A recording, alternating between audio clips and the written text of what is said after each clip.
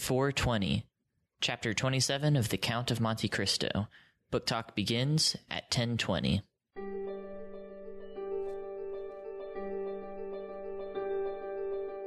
Welcome to Craftlit, the podcast for crafters who love books. My name is Heather Ordover, and I'm podcasting from where the Delaware River meets the Old York Road, New Hope, Pennsylvania. Episode 420, Permitted. This episode of Craftlit is brought to you by its listeners. Many thanks and much gratefulness to all of the listeners who have gone over to patreon.com/craftlit and pledged their support to the show. We couldn't do it without you. Thank you. Well, hello. I hope you are well. I hope you are looking at a fun and fabulous summer for you and yours, or conversely, a fabulous winter if you are in the Southern Hemisphere, I think. I am perched precariously on the precipice of our summer plans, and that means that I think it's very similar to last year. I'm going to have a summer schedule lest I wind up wanting to hurt someone badly. Scheduling here is already starting to get pretty tricky. So I will be sending out a newsletter with the proposed Craftlit summer schedule, just so you have an idea of when episodes are going to post and you won't worry about it or think, why do I not have the next chapter of The Count of Monte Cristo? So that'll be coming in the near future. Thank you also for your forbearance while we went through the podcast awards. The People's Choice Podcast Awards closed for voting last weekend, and I know how annoying having to vote like that can be. There's another set of podcast awards. There's the Podcast Academy. It's kind of like the luminaries of podcasting. And that one doesn't require voting. That one also, however, requires being someone who goes to lots of podcasting conferences and speaks and things like that. And I, as you know, don't have the time or the wherewithal to get myself to all of these conferences. However, while I'm not going to be going to the giant podcasting conference in Chicago this summer, in September, there is a podcasting conference that is local to me. It's the Mid-Atlantic Podcasting Convention. And if you are anywhere near Philadelphia, that's where it's being held. So I am going to speak on the intersection between cognitive anchoring and podcast listening, and how ignoring people like us who do things with our hands while we listen is probably not going to help you as a new podcaster. Now, I know 99.9% of you are not podcasters, but 100% of you are podcast listeners. So if you have noticed that there are podcasts that do things that make it easier for you to listen, please either email or send a voicemail at 1-206-350-1642 and let me know what that thing or those things are that podcasters do on some of your favorite podcasts to make it easier to listen, easier to remember the things that they're telling you, easier to do the things that they ask you to do. And conversely, and very importantly, if they do things that make it hard for you, and I'm including myself in this. If I do something that helps, great, let me know. If I do something that drives you crazy or makes it harder, let me know. Please also share that information. You can email heather@craftlit.com or call the voicemail, again, 206-350-1642, or you can use SpeakPipe, speakpipe.com/craftlit, or use the little button on the craftlit.com website. I'm working on revising the front page of the craftlit.com website, and at some point that will go live and it will change things pretty significantly. But I am hopeful that all will be well with that. So pretty exciting stuff. I'm excited about speaking at this conference. I'm excited about sharing the concept of cognitive anchoring. I'm finding that it is coming up more and more frequently as the schools that I'm involved in or tangentially involved with are moving further and further into the world of laptops and tablets and things like that. If you have a child who needs, and I'm putting that in capital letters, to put pen to paper in order to remember things, write things down, remember them, process them, go ahead and get in touch with me, because I'm working on that as well as another corollary to the cognitive anchoring talk. There's so much research that's been coming in over the last couple of years about the importance of handwriting and hand to paper work. And cognitively, it's fascinating, but physiologically, it's also kind of fascinating because the newer tablets, things like the Surface 4 and some of the other tablets, I think one of the newer iPads, I can't remember if it's the iPad Pro or the regular iPad. Anyway, you'll know whether you have one or not when I describe this part. They have what's called palm surface recognition, which means you could rest your hand on the screen, but still use a stylus to write with or an Apple Pencil. This is huge because those screens styli, the kind of stylus that you would use with one of those screens, they are working hard to get them to mimic the feel of pencil on paper so that resistance is there. I know some people they went all the way crazy, like they took Scotch tape and Scotch taped over very carefully, very precisely, Scotch taped over their screen with not the shiny Scotch tape, but the cello tape, the invisible tape, just to create a layer that would provide some resistance while they were drawing with one of the stylus pen thingies. You don't have to go that far anymore. The newer technology supports this kind of feel, but what it means is moving forward, anyone who has access to one of those kinds of tablets and a stylus can use the tablet as a true electronic piece of paper where you can take notes with your hand and a pen. And, afterwards, some apps convert those electronically into typing. I know there's an app that I actually have on iPad and iPhone. And just like the LiveScribe pens, it will record the audio and sync it with whatever it is that you are writing onto the screen so that you could later, for example, tap the play icon. The audio will start to play back. But then if you tapped a word halfway down the page that you wrote while you were listening, tap the actual place that you wrote, the handwriting that you wrote on that screen, tap it, it'll light up and it'll jump the audio to that point in what you were listening to, which is pretty incredible and really, really cool, and made that much cooler by having access to hardware that would allow us to use real, actual handwriting instead of kind of the fakey handwriting that we wind up doing with our fingertip or even a stylus now on a tablet where you can't put your hand down without messing up the ability of the tablet to recognize handwriting. So that is all that cool stuff. And you may say, Heather, this is a lot more of you than we've heard for a while at the beginning of an episode. What's going on? And what's going on is that we had an epic fail this week with the Craftlit Crafty Chat. Google and YouTube completely tanked. And for perhaps the first time ever in my life, I was able to, because something really was going wrong, access hey, we're YouTube/Google. Email us if you are having a technical issue. So I was able to email them and said, hey, what? Everything was set up right. Your system wasn't working. And they almost immediately wrote back with yep, we've forwarded your thing to our technical team of engineers. So it wasn't me. It wasn't you. And I'm working on the encoder, which is a nightmare, to try and make sure that next week, regardless of whether they get their act together, we will have a live stream for you.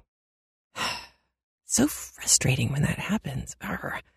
So thank you for hanging out, and thank you for just being awesome in the chat window. Everybody who was there, it's so much fun to watch the stream of conversation that's happening because it's really is two completely related conversations going on a normal day. where Dawn and Erica and I will be talking and sharing stuff, but we're also responding to things that are going on in the chat window because they're hilarious. And you guys have really cool, important things to add. And it's just really nice to have something interactive instead of just me standing at a microphone going blah, blah, blah. And moving on from the blah, blah, we get to the Count of Monte Cristo. Well, this week, we pick up exactly where we left off. Caderousse is about to tell his story. It feels like we already know his story, right? He's told Edmond in the disguise of the Abbé Busconi. He's already told him pretty much everything, right? But we're missing a lot of details. And in this case, it is the details that matter. Or at least it's the details that will hurt. And that matters. So we're going to get our details, and as a consequence, there is really nothing major that we need to go over beforehand. Everything you need to know, you know. The one term that may be a little old-fashioned is gazetted, and all it means is written down formally. It's a British word. I mean, there's gazette, like the Weekly Gazette, that would be a newspaper. This is more of a formal listing of someone who's taken a new position or something that has changed officially. It is very much a Britishism. It is very much a word that is being used here because it was early Victorian British translating that was being done. It reads differently, but not significantly, in the newer translation. So I think that's the only term that's kind of wonky. All right, so let's get to it. Chapter 27 of The Count of Monte Cristo by Alexandre Dumas, read for us by David Clark. Chapter 27. The Story. First, sir, said Caderousse, you must make me a promise. What is that? Inquired the abbé. Why, if you ever make use of the details I am about to give you, that you will never let anyone know that it was I who supplied them, for the persons of whom I am about to talk are rich and powerful, and if they only laid the tips of their fingers on me, I should break to pieces like glass. Make yourself easy, my friend, replied the abbé. I am a priest, and confessions die in my breast. Recollect, our only desire is to carry out in a fitting manner the last wishes of our friend. Speak then, without reserve, as without hatred. Tell the truth, the whole truth. I do not know, never may know, the persons of whom you are about to speak. Besides, I am an Italian, and not a Frenchman, and belong to God and not to man, and I shall shortly retire to my convent, which I have only quitted to fulfill the last wishes of a dying man. This positive assurance seemed to give Caderousse a little courage.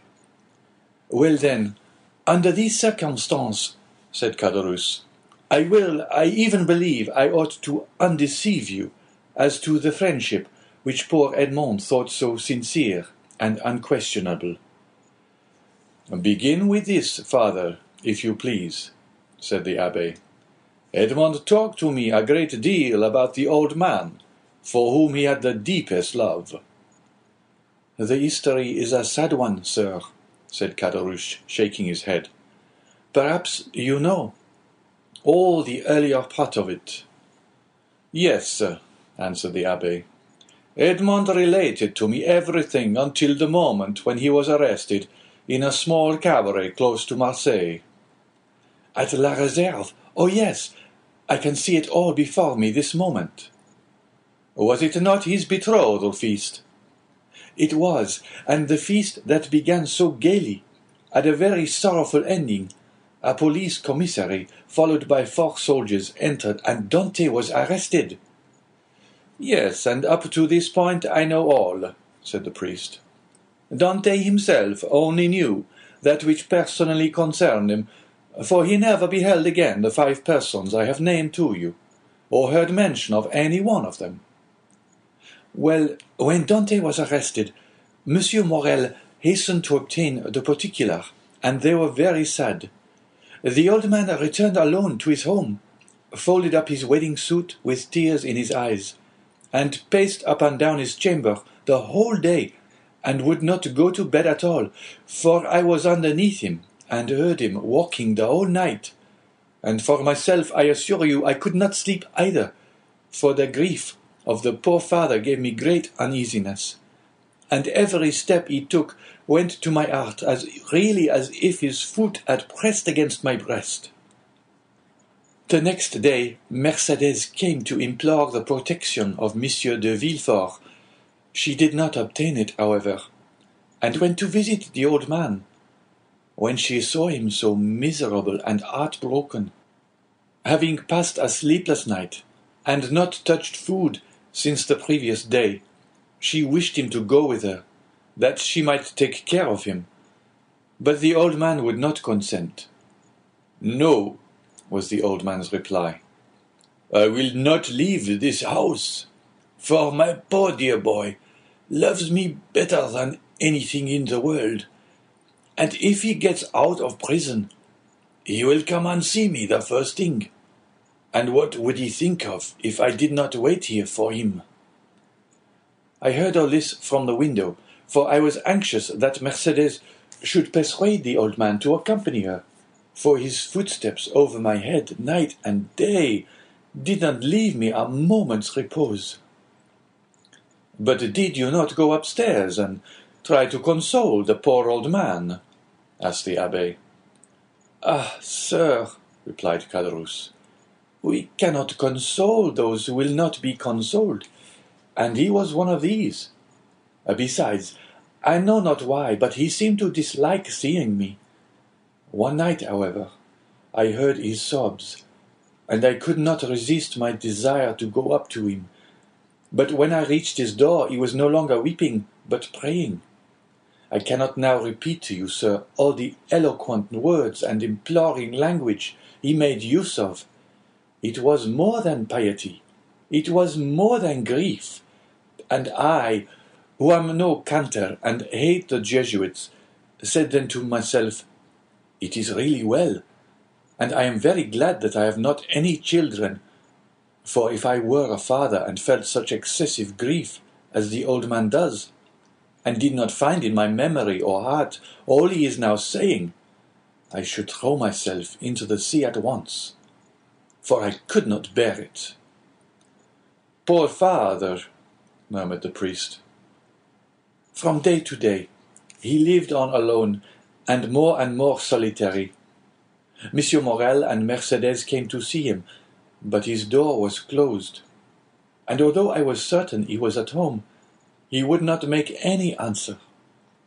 One day, when, contrary to his custom, he had admitted Mercedes, and the poor girl, in spite of her own grief and despair, endeavored to console him, he said to her, "Be assured, my dear daughter, he is dead, and instead of expecting him, it is he who is awaiting us. I am quite happy, for I am the oldest, and of course shall see him first." However well-disposed a person may be, why, you see, we leave off after a time seeing persons who are in sorrow. They make one melancholy, and so at last old Dante was left all to himself, and I only saw from time to time strangers go up to him and come down again with some bundle they tried to hide. But I guessed what these bundles were, and what he sold by degrees, what he had to pay for his subsistence. At length the poor old fellow reached the end of all he had. He owed 3 quarters rent, and they threatened to turn him out. He begged for another week, which was granted to him. I know this because the landlord came into my apartment when he left his. For the first 3 days I heard him walking about as usual, but on the 4th I heard nothing. I then resolved to go up to him at all risks. The door was closed, but I looked through the keyhole and saw him so pale and haggard that, believing him very ill, I went and told Monsieur Morel, and then ran on to Mercedes.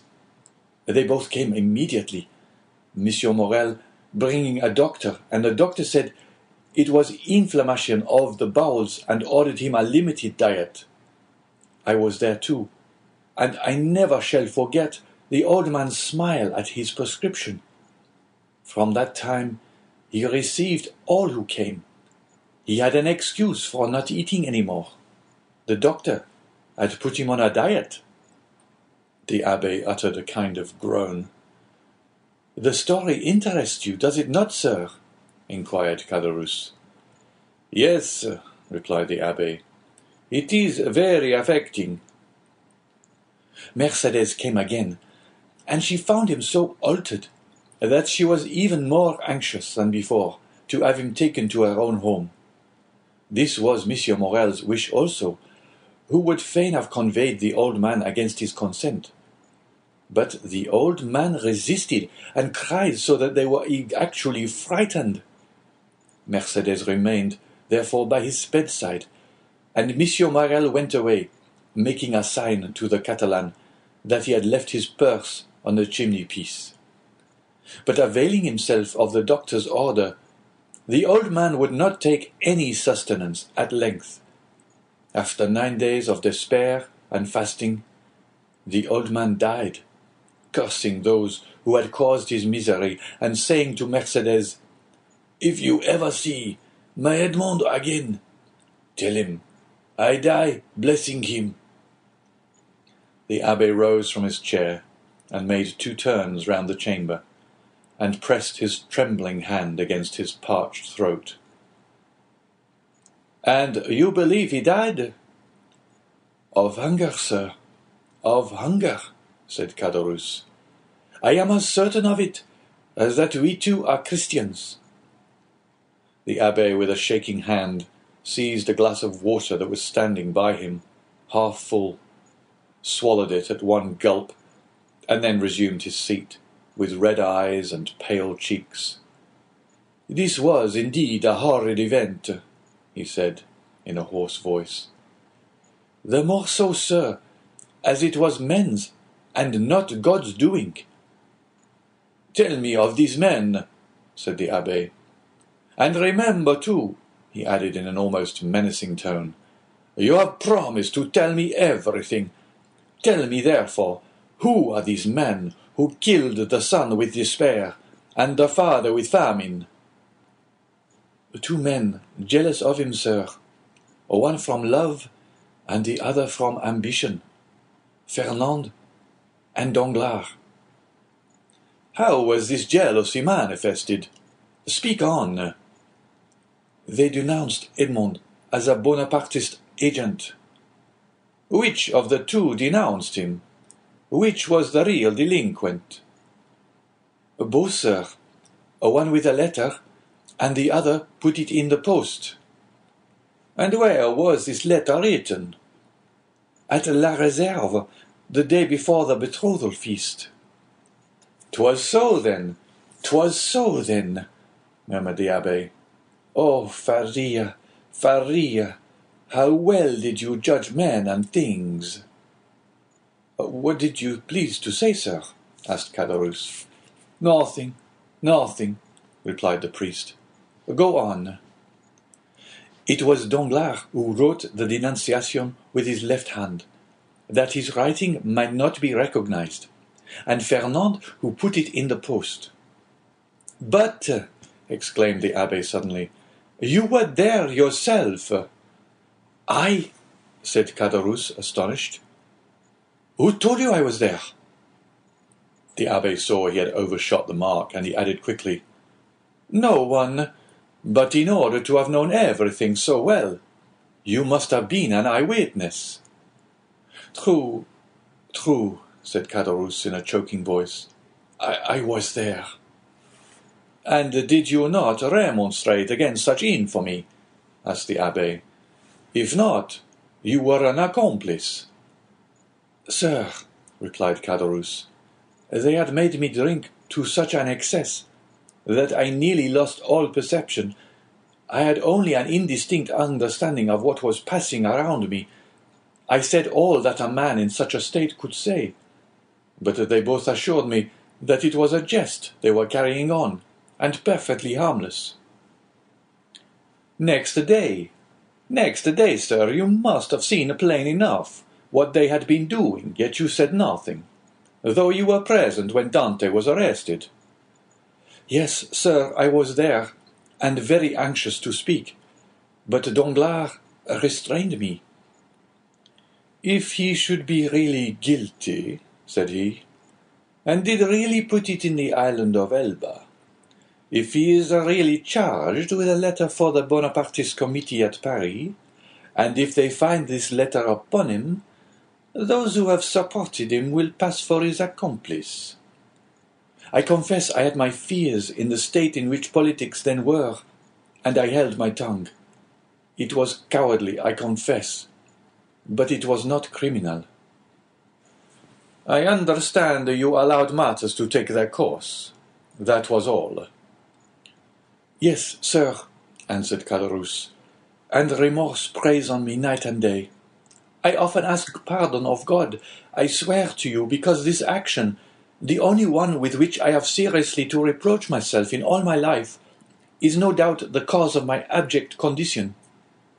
I am expiating a moment of selfishness, and so I always say to La Carconte, when she complains, 'Hold your tongue, woman, it is the will of God.'" And Caderousse bowed his head with every sign of real repentance. "Well, sir," said the abbé, "you have spoken unreservedly, and thus to accuse yourself is to deserve a pardon." "Unfortunately, Edmond is dead, and has not pardoned me." "He did not know," said the abbé. "But he knows it all now," interrupted Caderousse. "They say the dead know everything." There was a brief silence. The abbé rose and paced up and down pensively, and then resumed his seat. "You have 2 or 3 times mentioned a Monsieur Morel," he said. "Who was he?" "The owner of the Pharaon and patron of Dante." "And what part did he play in this sad drama?" inquired the abbé. "The part of an honest man, full of courage and real regard. 20 times he interceded for Edmond. When the emperor returned, he wrote, implored, threatened, and so energetically that on the second restoration he was persecuted as a Bonapartist. 10 times, as I told you, he came to see Dante's father and offered to receive him in his own house. And the night or 2 before his death, as I have already said, he left his purse on the mantelpiece with which they paid the old man's debts and buried him decently. And so Edmond's father died, as he had lived, without doing harm to anyone. I have the purse still by me, a large one made of red silk." "And," asked the abbé, "is Monsieur Morel still alive?" "Yes," replied Caderousse. "In that case," replied the abbé, "he should be rich, happy." Caderousse smiled bitterly. "Yes, happy as myself," said he. "What, Monsieur Morel unhappy?" exclaimed the abbé.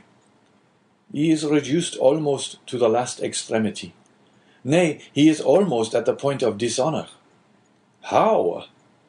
"Yes," continued Caderousse, "so it is after 25 years of labour, after having acquired a most honourable name in the trade of Marseille. Monsieur Morel is utterly ruined. He has lost 5 ships in 2 years, has suffered by the bankruptcy of 3 large houses, and his only hope now is in that very Pharaon which poor Dante commanded, and which is expected from the Indies with a cargo of cochineal and indigo. If this ship founders like the others, he is a ruined man." "And has the unfortunate man wife or children?" inquired the abbé. "Yes, he has a wife, who through everything has behaved like an angel. He has a daughter, who was about to marry the man she loved, but whose family now will not allow him to wed the daughter of a ruined man. He has, besides, a son, a lieutenant in the army, and, as you may suppose, all this, instead of lessening, only augments his sorrows. If he were alone in the world, you would blow out his brains, and there would be an end." "Horribile!" ejaculated the priest. "And it is thus heaven recompenses virtue, sir," added Caderousse. "You see, I who never did a bad action, but that I have told you of, I mean destitution, with my poor wife dying of fever before my very eyes, and I unable to do anything in the world for her. I should die of hunger as old Dante did, while Fernand and Danglars are rolling in wealth. How is that? Because their deeds have brought them good fortune, while honest men have been reduced to misery. What has become of Danglars, the instigator and therefore the most guilty? What has become of him? Why, he left Marseille and was taken on the recommendation of M. Morel, who did not know his crime, as cashier into a Spanish bank. During the war with Spain, he was employed in the commissariat of the French army, and made a fortune. Then with that money he speculated in the funds, and trebled or quadrupled his capital. And having first married his banker's daughter, who left him a widower, he has married a second time, a widow, a Madame de Nargonne, daughter of Monsieur de Servieux, the king's chamberlain, who is in high favour at court. He is a millionaire, and they have made him a baron, and now he is the Baron Danglars, with a fine residence on the Rue de Mont Blanc, with 10 horses in his stables, 6 footmen in his antechamber, and I know not how many millions in his strong-box." "Ah," said the abbé in a peculiar tone, "he is happy." "Happy? Who can answer for that? Happiness or unhappiness is the secret known but to oneself and the walls. Walls have ears but no tongue. But if a large fortune produces happiness, Danglars is happy." "And Fernand?" "Fernand? Why, much the same story." "But how could a poor Catalan fisher-boy, without education or resources, make a fortune? I confess this staggers me." "And it has staggered everybody. There must have been in his life some strange secret that no one knows." "But then, by what visible steps has he attained his high fortune or high position?" "Both, sir. He has both fortune and position, both." "This must be impossible." "It would seem so, but listen, and you will understand. Some days before the return of the Emperor, Fernand was drafted. The Bourbons left him quietly enough at the Catalans, but Napoleon returned. A special levy was made, and Fernand was compelled to join. I went too, but as I was older than Fernand, and had just married my poor wife, I was only sent to the coast. Fernand was enrolled in the active troop, went to the frontier with his regiment, and was at the Battle of Ligny. The night after that battle he was sentry at the door of a general who carried on a secret correspondence with the enemy. That same night the general was to go over to the English. He proposed to Fernand to accompany him. Fernand agreed to do so, deserted his post, and followed the general. Fernand would have been court-martialed if Napoleon had remained on the throne, but his action was rewarded by the Bourbons. He returned to France with the epaulette of sub-lieutenant, and as the protection of the general, who is in the highest favour, was accorded to him. He was a captain in 1823, during the Spanish War. That is to say, at the time when Danglars made his early speculations. Fernand was a Spaniard, and being sent to Spain to ascertain the feeling of his fellow countrymen, found Danglars there, got on very intimate terms with him, won over the support of the Royalists at the capital, and in the provinces received promises and made pledges on his own part, guided his regiment by paths known to himself alone, through the mountain gorges, which were held by the Royalists, and, in fact, rendered such service in this brief campaign that after taking of Trocadero he was made colonel, and received the title of Count and the cross of an officer of the Legion of Honour. Destiny! Destiny! Murmured the abbé. Yes, but listen, this was not all.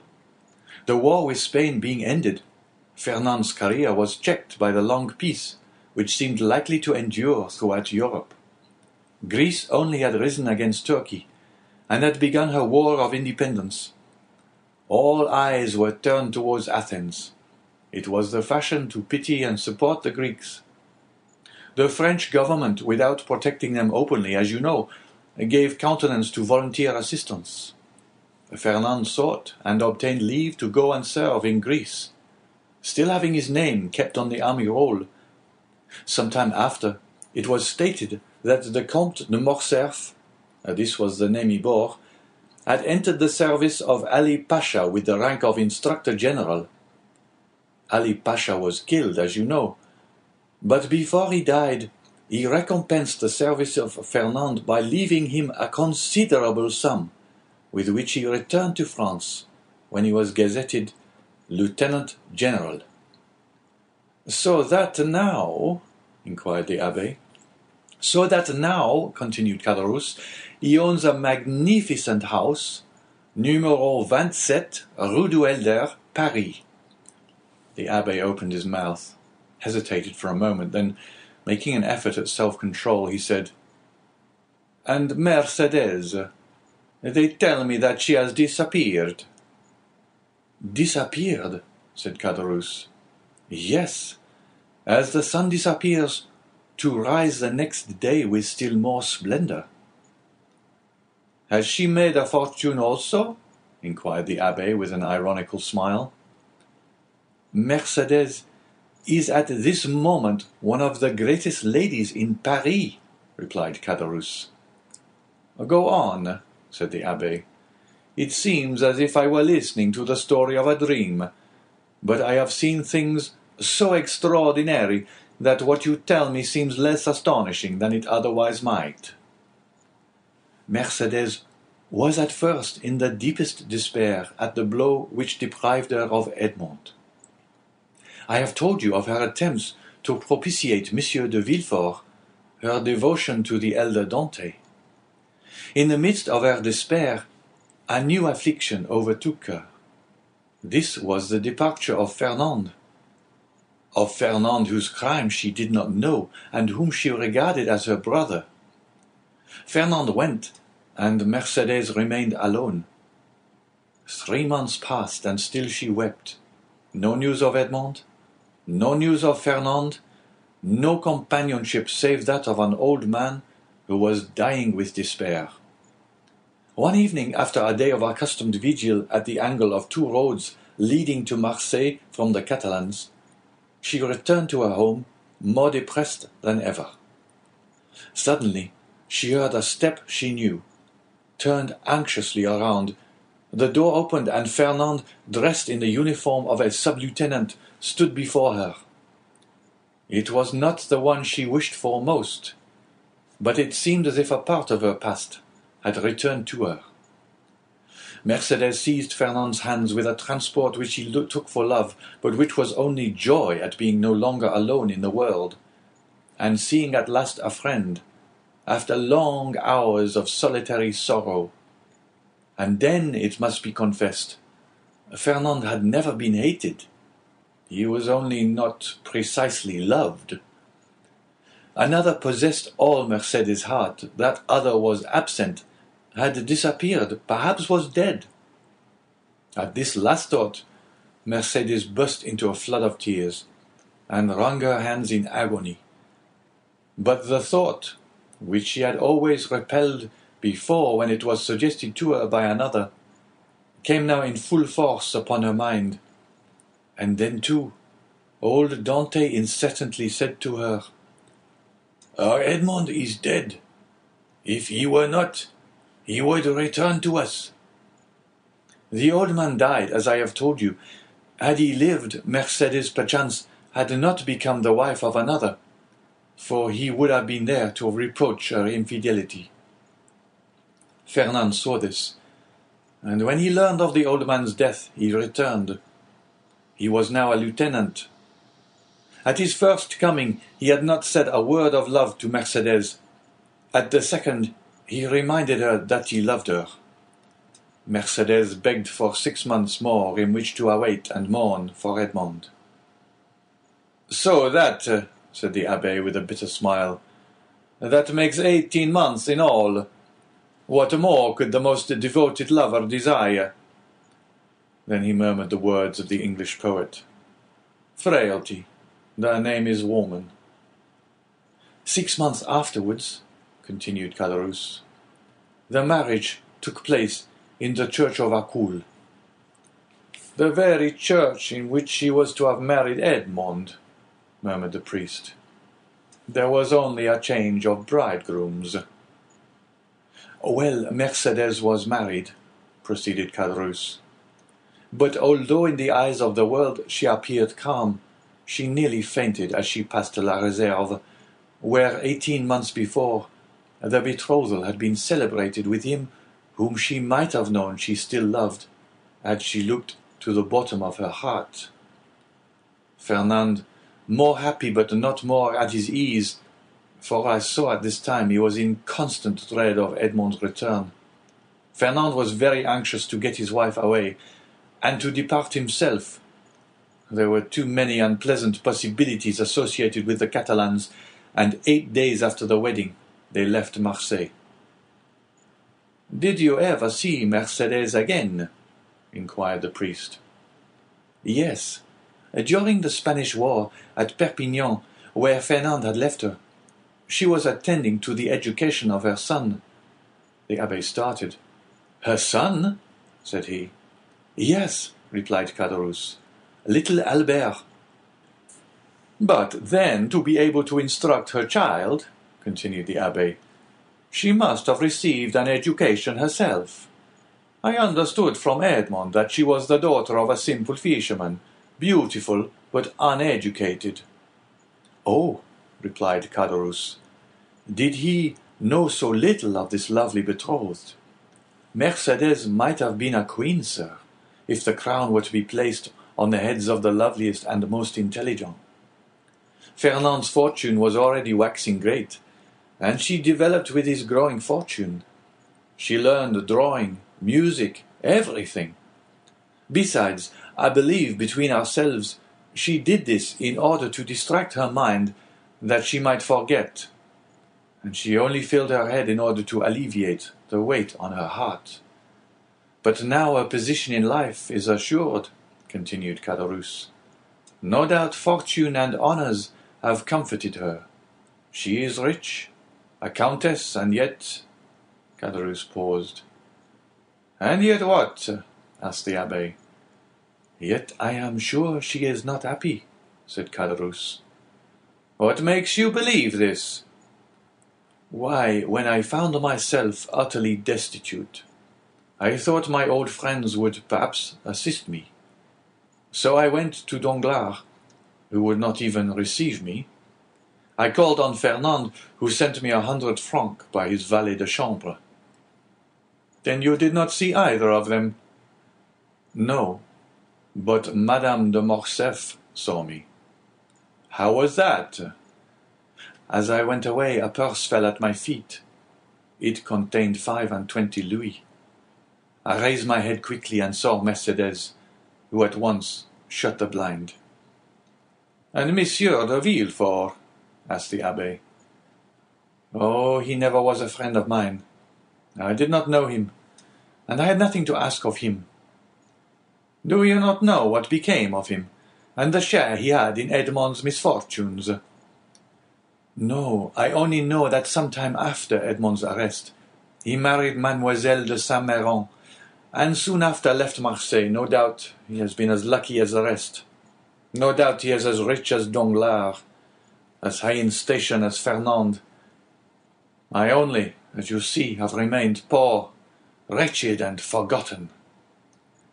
"You are mistaken, my friend," replied the abbé. "God may seem sometimes to forget for a time, while his justice reposes. But there always comes a moment when he remembers, and behold, a proof." As he spoke, the abbé took the diamond from his pocket, and giving it to Caderousse, said, "Here, my friend, take this diamond. It is yours." "What? For me only?" cried Caderousse. "Ah, sir, do not jest with me. This diamond was to have been shared among his friends. Edmond had one friend only, and thus it cannot be divided. Take the diamond, then, and sell it. It is worth 50,000 francs, and I repeat my wish that this sum may suffice to release you from your wretchedness." "Oh, sir," said Caderousse, putting out one hand timidly, and with the other wiping away the perspiration which bedewed his brow. "Oh, sir, do not make a jest of the happiness or despair of a man." "I know what happiness and what despair are, and I never make a jest of such feelings. Take it, then. But in exchange—" Caderousse, who touched the diamond, withdrew his hand. The abbé smiled. "In exchange," he continued, "give me the red silk purse that Monsieur Morel left on old Dante's chimney-piece, and which you tell me is still in your hands." Caderousse, more and more astonished, went toward a large oaken cupboard, opened it, and gave the abbé a long purse of faded red silk, round which were 2 copper runners that had once been gilt. The abbé took it, and in return gave Caderousse the diamond. "Oh, you are a man of God, sir," cried Caderousse, "for no one knew that Edmond had given you his diamond, and you might have kept it." "Which," said the abbé to himself, "you would have done." The abbé rose, took his hat and gloves. "Well," he said, "all you have told me is perfectly true, then, and I may believe it in every particular." "See, sir," replied Caderousse, "in this corner is a crucifix in holy wood. Here on this shelf is my wife's testament. Open this book, and I will swear upon it with my hand on the crucifix. I will swear to you by my soul's salvation, my faith as a Christian. I have told everything to you as it occurred, and as the recording angel will tell it to the ear of God at the day of the last judgment." "'Tis well," said the abbé, convinced by his manner and tone that Caderousse spoke the truth. "'Tis well, and may this money profit you. Adieu. I go far from men who thus so bitterly injure each other."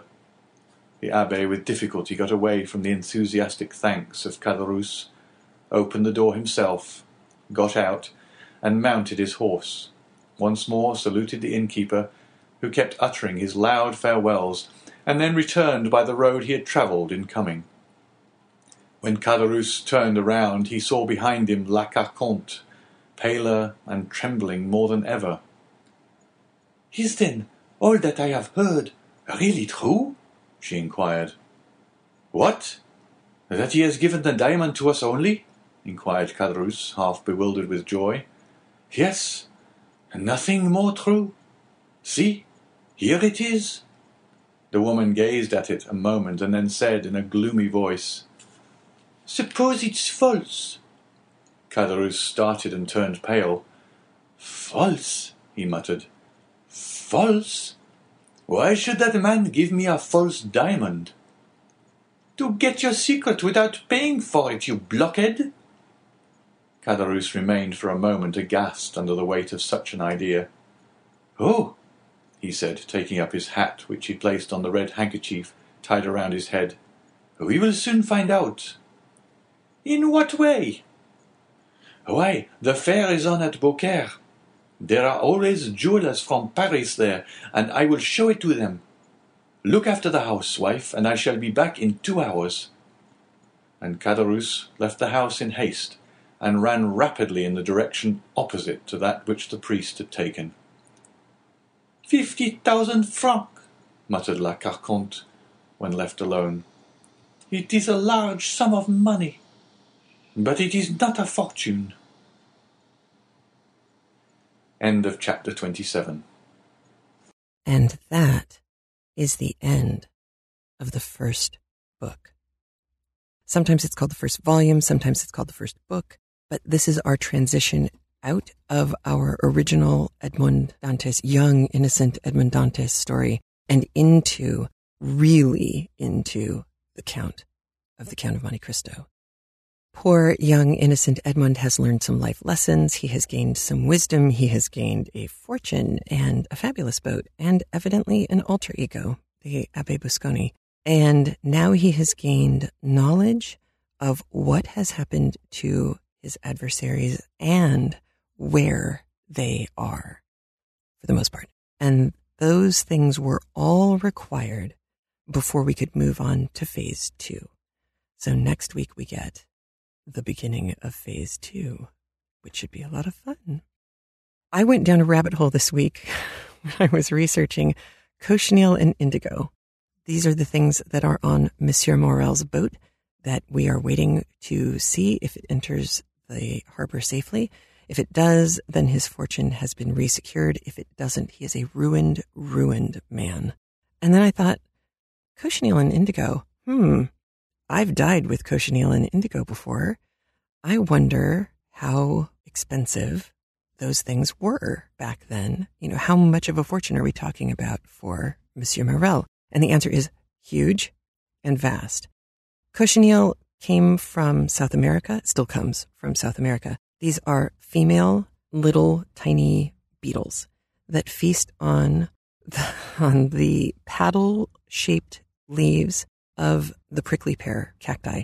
They are little 5 millimeter long beetles that will kind of burrow into the top of the flesh of the prickly pear. And then some poor person has to come along, and there's an old picture on Wikipedia of someone coming along with a deer's tail. So this is after you have eaten the deer. You take the tail, which makes a lot of sense because you have the furry part, but you also have kind of the firm cartilagey part in the middle, and you would need both to get these beetles, because what they would do is put a plate underneath the palo verde paddle frond piece and then use the deer tail to brush the beetles off of the cacti onto the plate. And that means you'd have to have kind of the firm part to dislodge them, but you want the brush part because there's all those thorns sticking out of the prickly pear. So it takes tons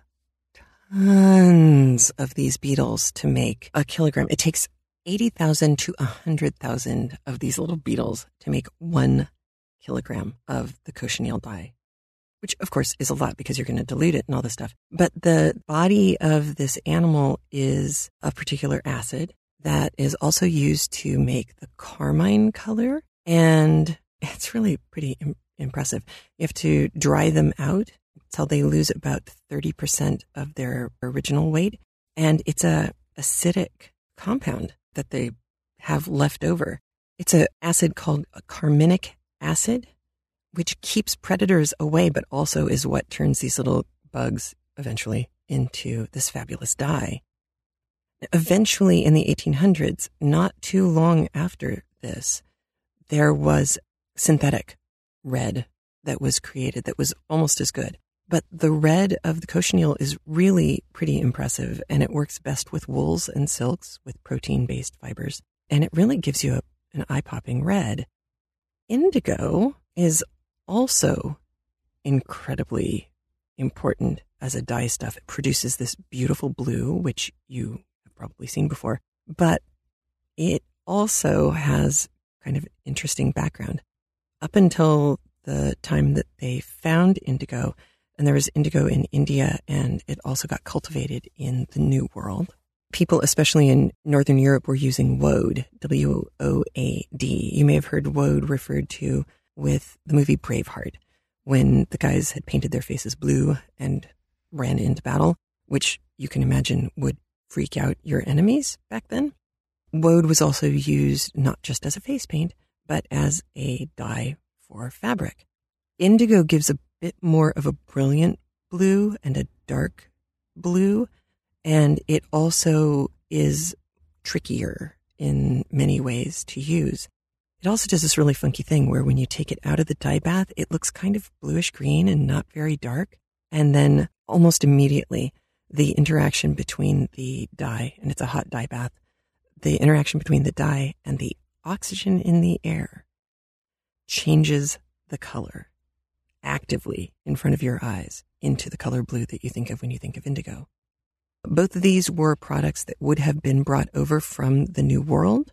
That means that the Pharaon, whether it made the entire journey to the New World or the West Indies or not, it would have gone down out to Portugal, down to some port in northern Africa to pick up the load of cochineal and indigo.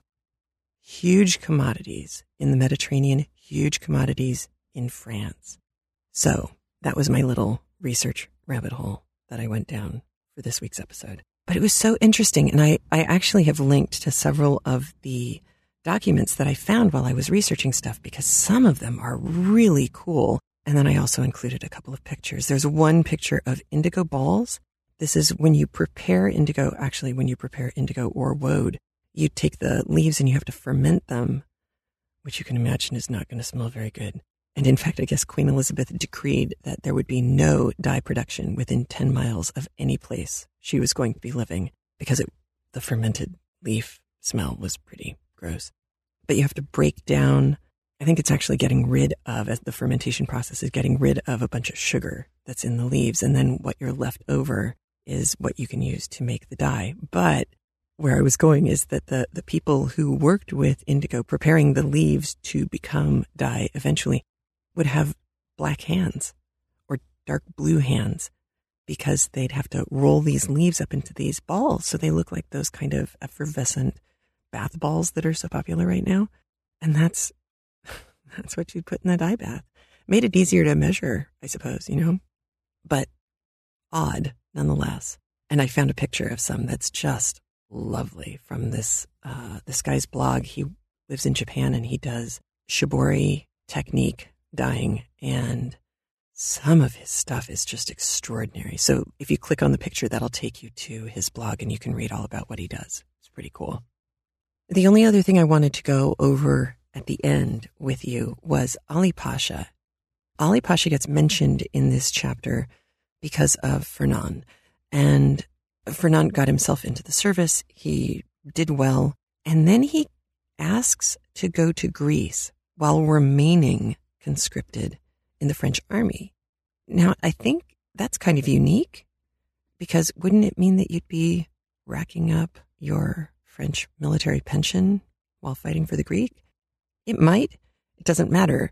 France supported the Greeks in their campaign against the Turks. This is the same time period of Greek history that Lord Byron got mixed up in. And that's how he wound up dying, at the ripe old age of 36. In the Greek campaign, he was training soldiers in Greece. Fernand comes over to Greece during the same time period. I'm going to read to you a quote about Ali Pasha, and this actually comes from Victor Hugo. Victor Hugo also wrote about Ali Pasha, but he's a real guy. His name means the lion, and he was, he's kind of considered a thug by the West, which, why should that surprise me? But he was big in Greece, he was big in Albania, and he was viewed by France and Britain as being pretty ahead of his time for being a ruler. So they liked working with him. And he died rather spectacularly. But Victor Hugo wrote about him in a collection of poems. And in the preface to the first edition, he wrote this. He wrote that, quote unquote, Asian barbarism cannot be so lacking in great men as civilized Europe would like to imagine. And then this is the quote. One must remember that it, that is Asia, has produced the only colossus that this century can offer who will measure up to Napoleon Bonaparte, if anyone can be said to do so. This man of genius, in truth a Turk and a Tartar, is Ali Pasha, who is to Napoleon as the tiger to the lion, or the vulture to the eagle. So Ali Pasha was really, really recognized as a big deal. And for Fernand to have wound up working with / for him is also not a small thing. Not only because Ali Pasha rewarded him financially, but with that financial award, he also conferred some of his gravitas on Fernand, that he saw Fernand as being worthy of this kind of honor. And that carried some weight clearly when Fernand got back to France. So Ali Pasha in many ways set Fernand up for being a success. And Mercedes is now a really important woman.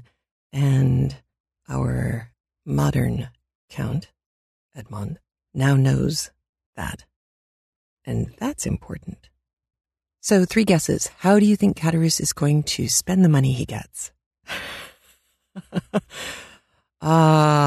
Caderousse and his lovely wife. It won't be the last time we see them, just so you know. They're fun. But that is pretty much it. Thank you again for all your support during the podcast awards.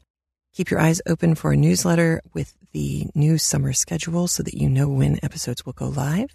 And thank you to our new Patreon patrons. Those patrons are Franziska, Tammy, Catherine, Cindy, and my old friend Marna, back in my Kaplan days. Marna, great teacher, great colleague, so much fun to work with, and such a huge supporter of Craftlit. Thanks, Marna. Well, today I'd like to play you out with a little piece of audio from Tara. All right, here you go. Have a great one. I'll talk to you later. Bye. Hi, Heather. It's Tara, Worcester Wait on Ravelry. I'm sitting here watching my husband play Fallout for Far Harbor and listening to Chapter 25, and it's the book talk at the end where we're talking about Dante and his slow-moving plotting for revenge, and it reminded me of a post I saw on Facebook. It goes like this. If revenge is sweet, and revenge is a dish best served cold, we can only come to the conclusion that revenge is ice cream. I thought that you and the listeners would get a good chuckle out of that. I hope you're having a great week, Heather, and I hope your sister's doing well and not too swoon by baby birthing and the flu and all the malaise that has gone with it. I hope you're having a great weekend, Heather. Bye.